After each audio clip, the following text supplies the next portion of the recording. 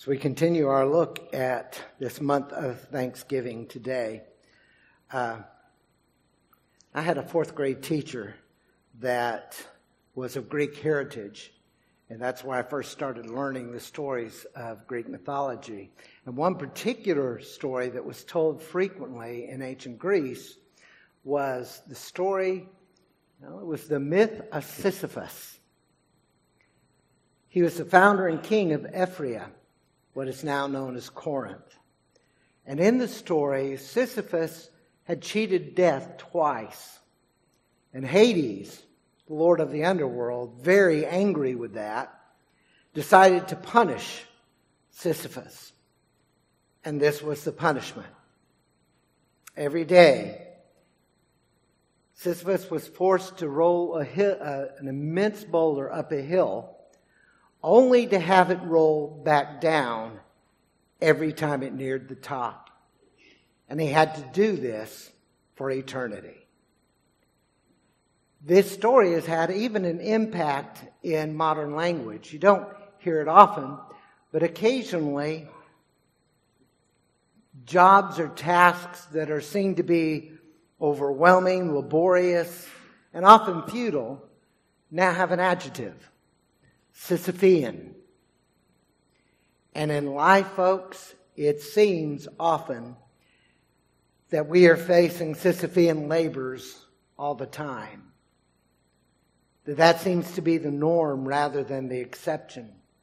And this season of Thanksgiving is no different, is it? We have stories of warfare across the globe. We have issues, increasing they seem to be violence in our own communities here on the Gulf Coast.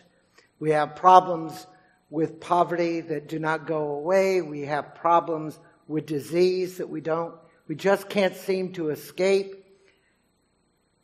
Even as believers, we battle with troubles and trials. We just got through singing one of my favorite of Alan Crouch's songs, My Tribute. In that song, he says, how can I thank you for all of the things? And it's a very joyous song. And it's a very beautiful song. But it's looking at those blessings that happen that it's easy to be thankful for.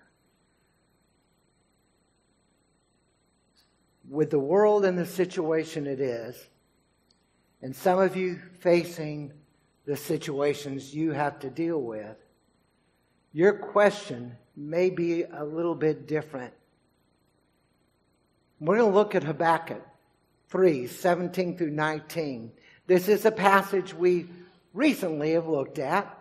I want to assure you, because I know that there are people who sometimes mark in their Bible, Brother Danny preached from this passage and they've got a date. I assure you, this is not a rerun. This is not something you'll have to endure hearing everything. But it's a very powerful passage. We're going to start looking there, and I'm going to go back and give it a little bit of context. But if you would, stand. So we look at Habakkuk 3, 17 through 19. Listen with both ears and your heart. Though the fig tree does not bud and there are no grapes on the vines, though the olive crop fails and the fields produce no food, though there are no sheep in the pen and no cattle in the stalls, yet I will rejoice in the Lord. I will be joyful in God my Savior. The sovereign Lord is my strength. He makes my feet like the feet of a deer. He enables me to go on the heights. God bless the reading of this word. You may be seated. And again, with all of the troubles of life, when you ask the question today about how can I say thanks, it's a little bit different. I do want to just point out one thing about that last part of verse 19. For the director of music on my stringed instruments.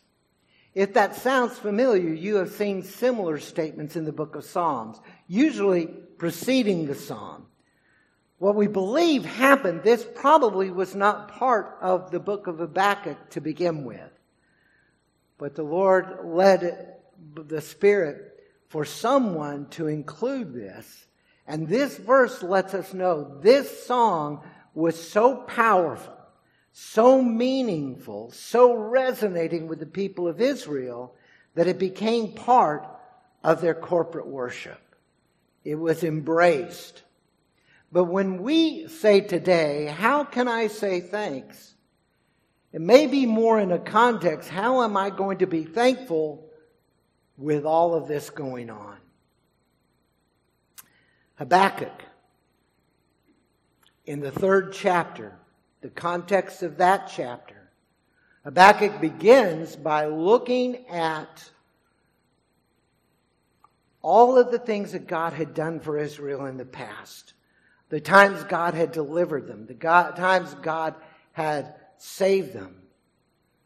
And he's remembering that. But he also remembered what God had told him.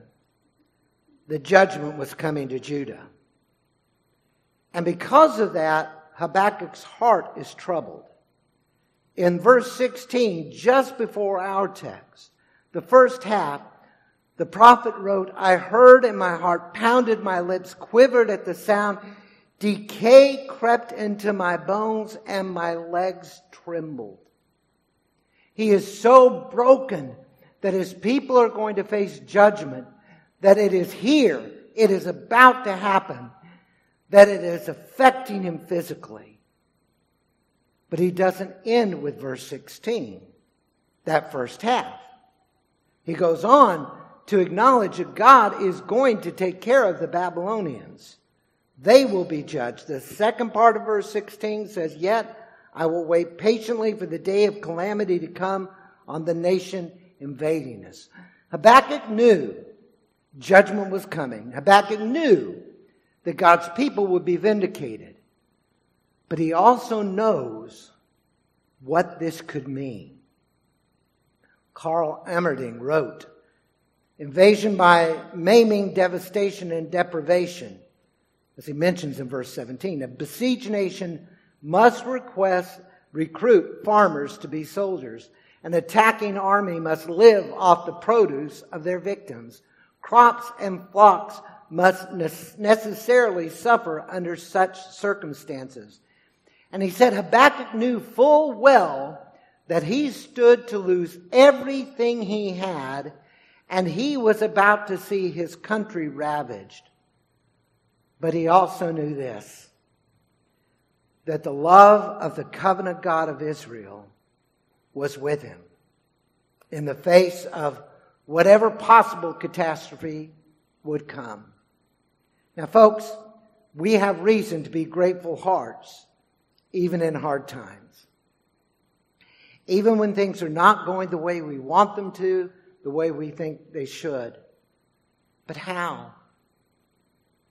I mean, literally, how can we be thankful when we look at the world in which we live and we see the suffering and we feel it ourselves in our own lives or in the lives of people we love? I believe it's possible for us to have thankfulness even when everything goes wrong, when the fig tree fails and there are no sheep. All that, it's possible if we remember. And what are we supposed to remember? Our God.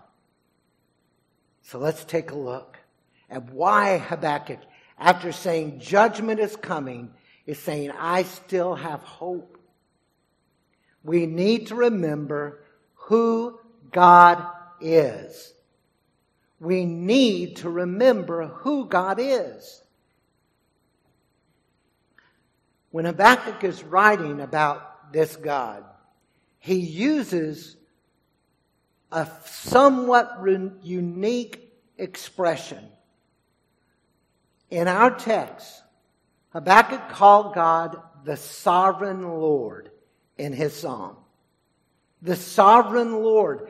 Now you need to know, this is the only place in the Old Testament other than the book of Psalms that you see this expression. You can find it in Psalm 16, 68, 109, 140, and 141. And that's it. It's not used anywhere else.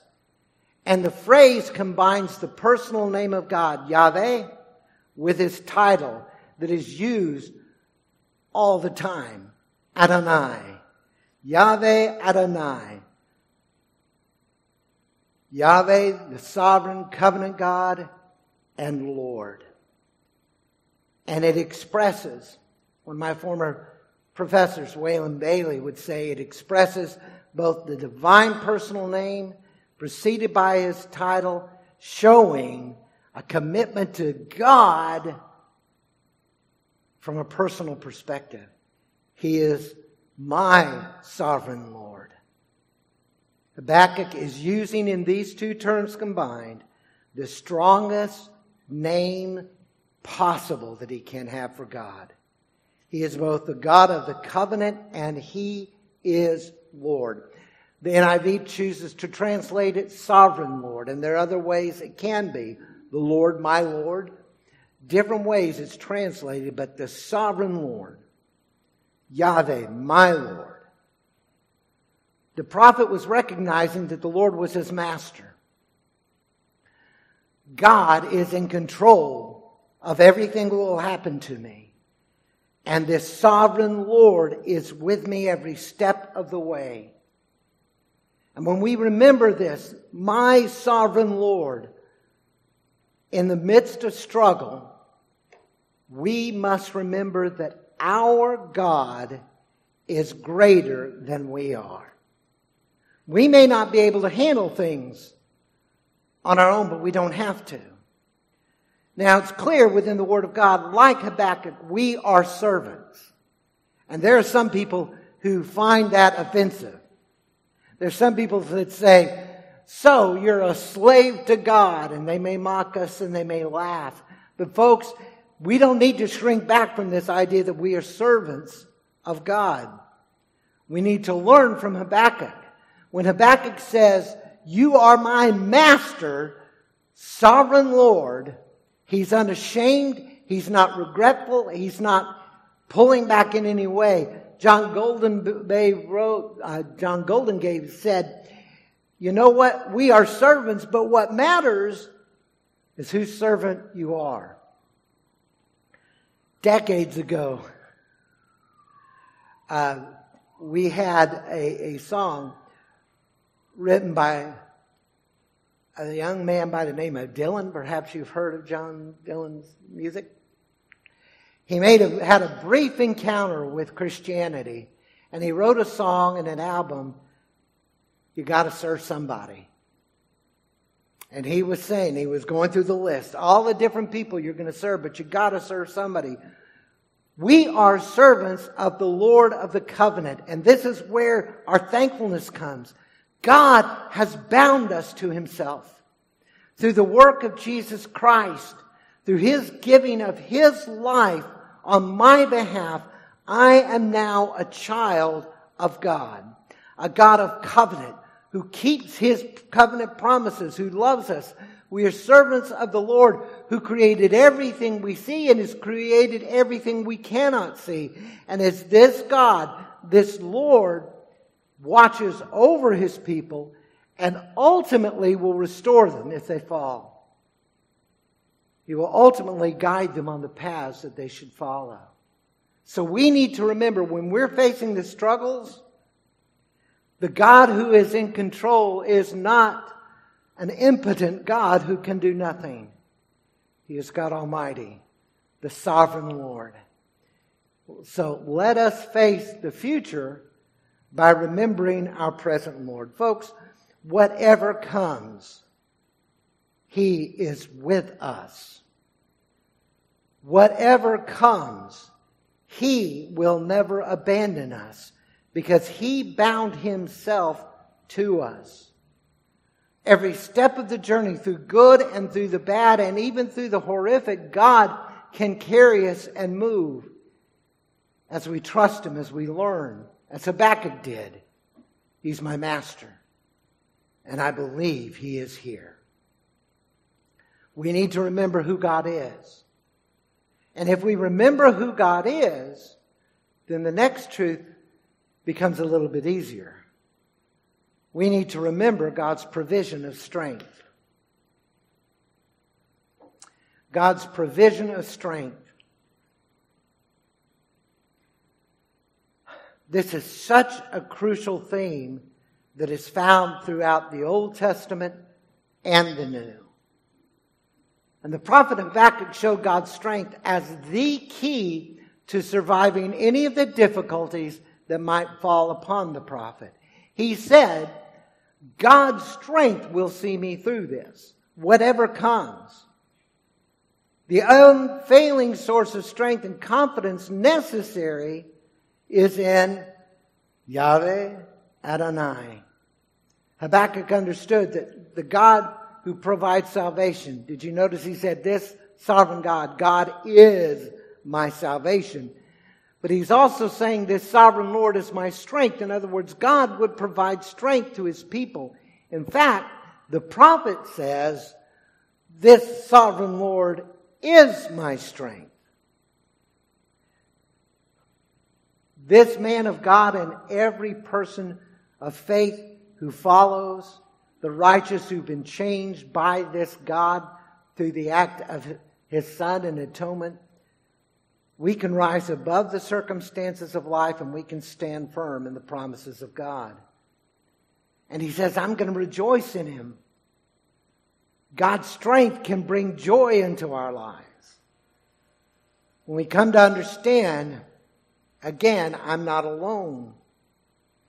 In the midst of utter desolation, we can take consolation that the God who loved us and gave himself for us is our strength. We don't have to deal with it on our own. Because see, the reality is we cannot bring a life-changing strength through our own effort. There are times in our lives we all try to be strong for the people around us. It's often during the loss of a loved one. And sometimes we are so filled with the idea we have to be strong that we don't even allow ourselves to grieve because we got to keep a happy heart for the people who are hurting. Because we somehow think grief is beneath the child of God. But I remind you, at the tomb of Lazarus, Jesus wept. Our will to be strong can crumble in the midst of struggle. It's easy to be strong when everything is going your way, isn't it? When everything aligns, strength is not an issue. But we can find ourselves caving into despair if we try to just will ourselves through the problems. But like Habakkuk, we can. Living in this crazy and chaotic world that we do, we can find strength in the God who is working in history to accomplish his purpose. God's plan will not be thwarted. God's plan will not be circumvented by our problems. God will bring the strength we need. And so let us realize that God's strength can carry us into gratitude.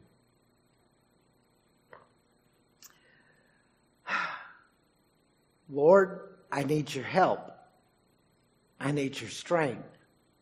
I need you to carry me. There's nothing shameful in saying that. He can give us the strength to face the tasks.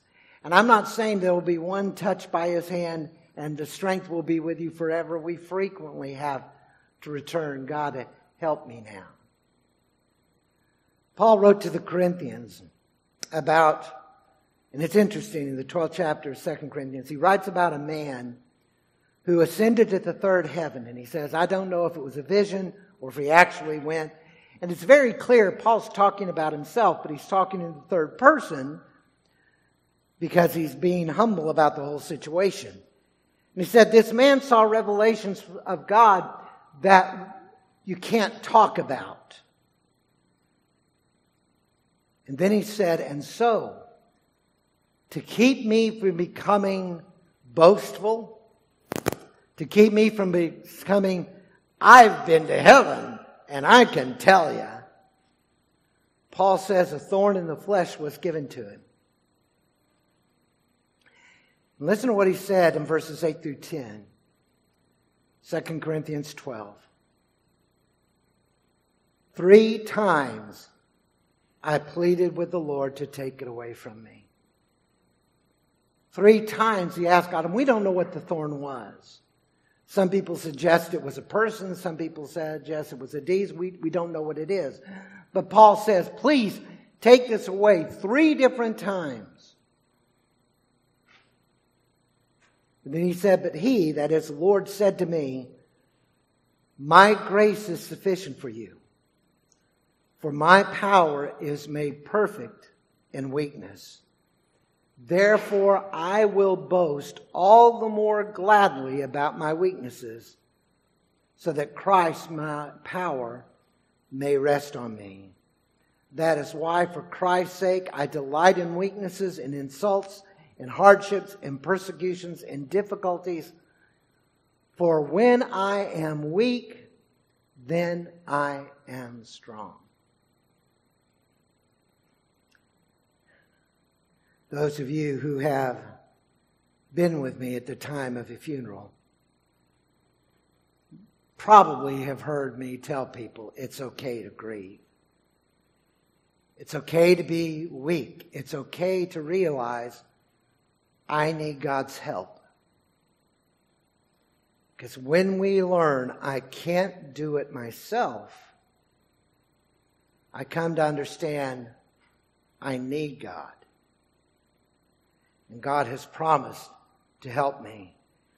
God's strength can sustain us as we learn to throw our cares upon His shoulders. And I guarantee you, God's shoulders are bigger than yours or mine. It can sustain us as we trust that whatever happens, He's going to carry us through. And that knowledge can give us a sense of thankfulness and joy. Not particularly for the problem, but for the God who is here in the midst of my problem. We need to understand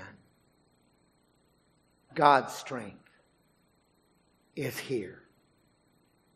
And when I learn to rely on it, when the trouble comes, I can learn to be thankful. And if I remember God's strength, if I remember God's ability to move in my life, then we can come to the third and final truth I want you to see.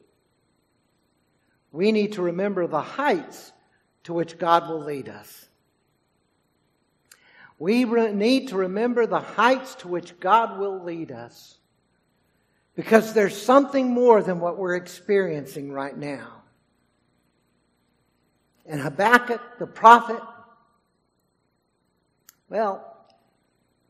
Habakkuk acknowledged God's ability to bring an ultimate victory in any struggle that might come his way. And Habakkuk the prophet was quite the poet, because he uses a beautiful metaphor here, a wonderful metaphor, to show why he had confidence in God, why he believed God could see him through this battle, so that even if the fig tree doesn't blossom and there is no fruit on the vine, if the olive tree should cast its fruit, I will still rejoice and exalt my God. And the metaphor that he used, David Garland pointed to the beauty of the image. Your translation might read hind, it might read deer, it might read gazelle. In all likelihood, the hind was a mountain gazelle, and this is an artist's rather stylized painting of such an animal. Garland wrote, Habakkuk found his security in Yahweh, who makes a prophet's feet as the hind feet. And the prophet knows this animal, this gazelle, its speed was proverbial among the Hebrews. They were fascinated how quickly this animal could run.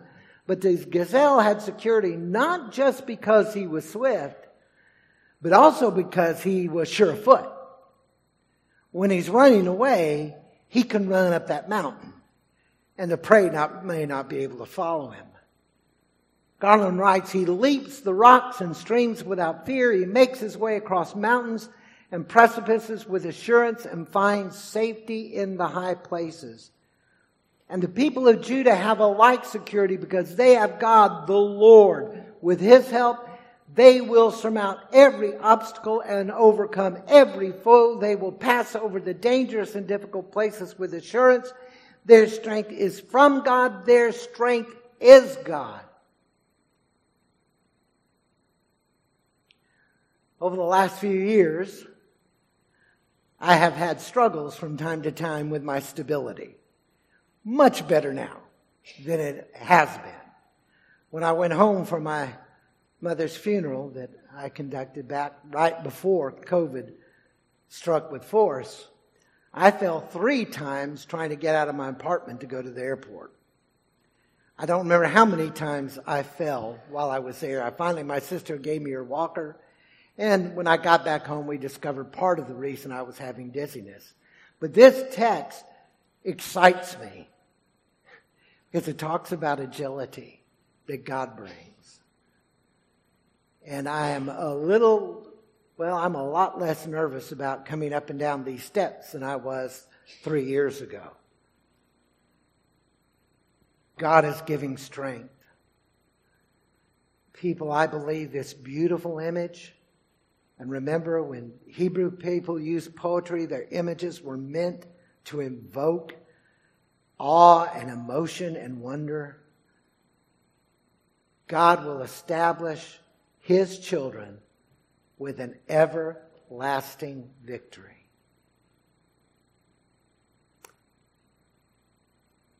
The stability in our lives comes from the God whose promises never fail.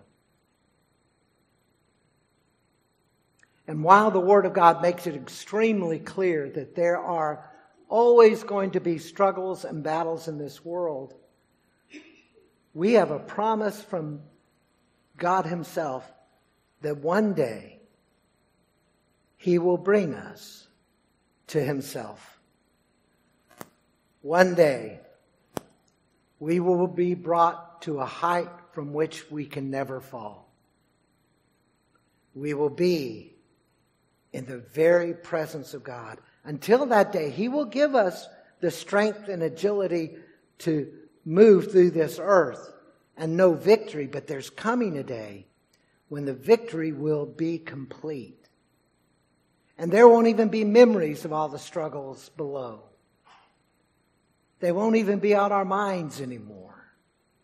By the way, this is one of the reasons when I hear people say things like, I know that my mom's looking down on me. I have to know them really well to say this. But no, she's not. My wife isn't looking down on me. You know how I know that? The Word of God says there are no tears in heaven. Their focus is on the Lord. I don't want the people I love looking down for me. God is enough. And I want you to hear the promise at the end of the book of Revelation. John has another vision. One of the most glorious of all visions. Revelation 21, verses 1 through 4. Then I saw a new heaven and a new earth, for the first heaven and the first earth had passed away, and there was no longer any sea. I saw the holy city, the New Jerusalem, coming down out of heaven from God, prepared as a bride beautifully dressed for her husband. And I heard a loud voice from the throne saying, now the dwelling of God is with men, and he will live with them. They will be his people, and God himself will be with them and be their God. He will wipe away every tear from their eyes. There will be no more death or mourning or crying or pain, for the old order of things has passed away.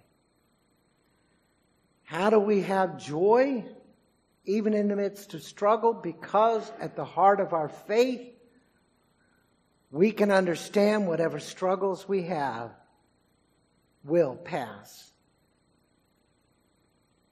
And one day, one glorious day, the height that God sets our feet on will be beyond the touch of this world. So let us learn to yield our lives into the hands of the one who can ready us for any situation. Whatever comes, He will provide for us a stability that can withstand the storm. Jesus is with us in our boat as we are traveling the storms of life. And He can stand up just as He did with the disciples and declare, "Peace, be still," and we can know He is with us. Now, we may not always understand how God is working in our lives. We may not have it figured out what He's going to do or how He will carry us through. But we can be thankful, even if we don't understand, that He is the one who will ultimately give us victory, who will ultimately bring us home. I recently read a story about a little boy and his father that I absolutely love. The father told his son the very next day, "We are going to go on an exciting and wonderful trip." Now, if your daddy told you that, what would be your first question probably? Where? Daddy didn't tell him. He did not tell him where they would go or what they were going to do. Nevertheless, the boy was excited. You know that kind of child excitement that we wish we could have as adults? They can get excited about almost anything. He is so full of excited all day trying to figure out what's going to happen. Where are we going to go? What are we going to do? Why was he excited? Because that little boy knew three things that he could hold on to. He knew, Daddy's going to be with me all day long, every step of the way. I know that Daddy will protect me from anything bad. And I know Daddy has never lied to me. So if He says it's going to be exciting and it's going to be fun and it's going to be wonderful, I'm going to trust Him. And he's like this kinetic ball of energy. He's so excited. And that evening, as Daddy was putting his son to bed, the little boy hugs his father's neck, and he just can't, he's got to express what he's feeling. And as he hugs his daddy, he says, "Daddy, thank you for tomorrow." He doesn't know what tomorrow's going to be. But I know you promised. And I know it's going to be great. And this is a glorious way that we can be thankful in the midst of the storm. Whatever the storm may be, we can say to our Abba Father, "Thank you that we have a tomorrow. A tomorrow that will put all of the cares of this world away. No more tears to be cried, no more pain to be had." Oh, by the way, did you notice that I emphasized a phrase in that verse on Revelation, the very first verse? "And there will be no more sea." I know we've got cruisers in our congregation who love to be on a boat. In ancient Israel, it wasn't that fun. To ancient Israel, the sea was terrifying. They were not a seagoing people. For them, it was a place of mystery. It was a place of separation. When what's called the diaspora, when Israel is invaded by Assyria and they're scattered all over the world, people know we have folks far away from us that we can't get to. When John says in that new city there will be no more sea, he's saying there will never be separation again. We will be with God, and He will be with us forever. Warren Wiersbe set of troubles and trials, one of the best tests of Christian maturity is tribulation. And James does say, be thankful when you fall into different trials. Wiersbe writes, when God's people go through personal trials, they discover what kind of faith they really possess. Trials not only reveal our faith, they also develop our faith and Christian character. We become stronger in the Lord as we go through the battles. One of my favorite Christian singers of all time is a man by the name of John Michael Talbot. A great heart for God. He said, if we can enter into our trials and temptations, our spiritual darkness and dry spells with an attitude of gratitude, they will cease to be horrible experiences from which we try to run away.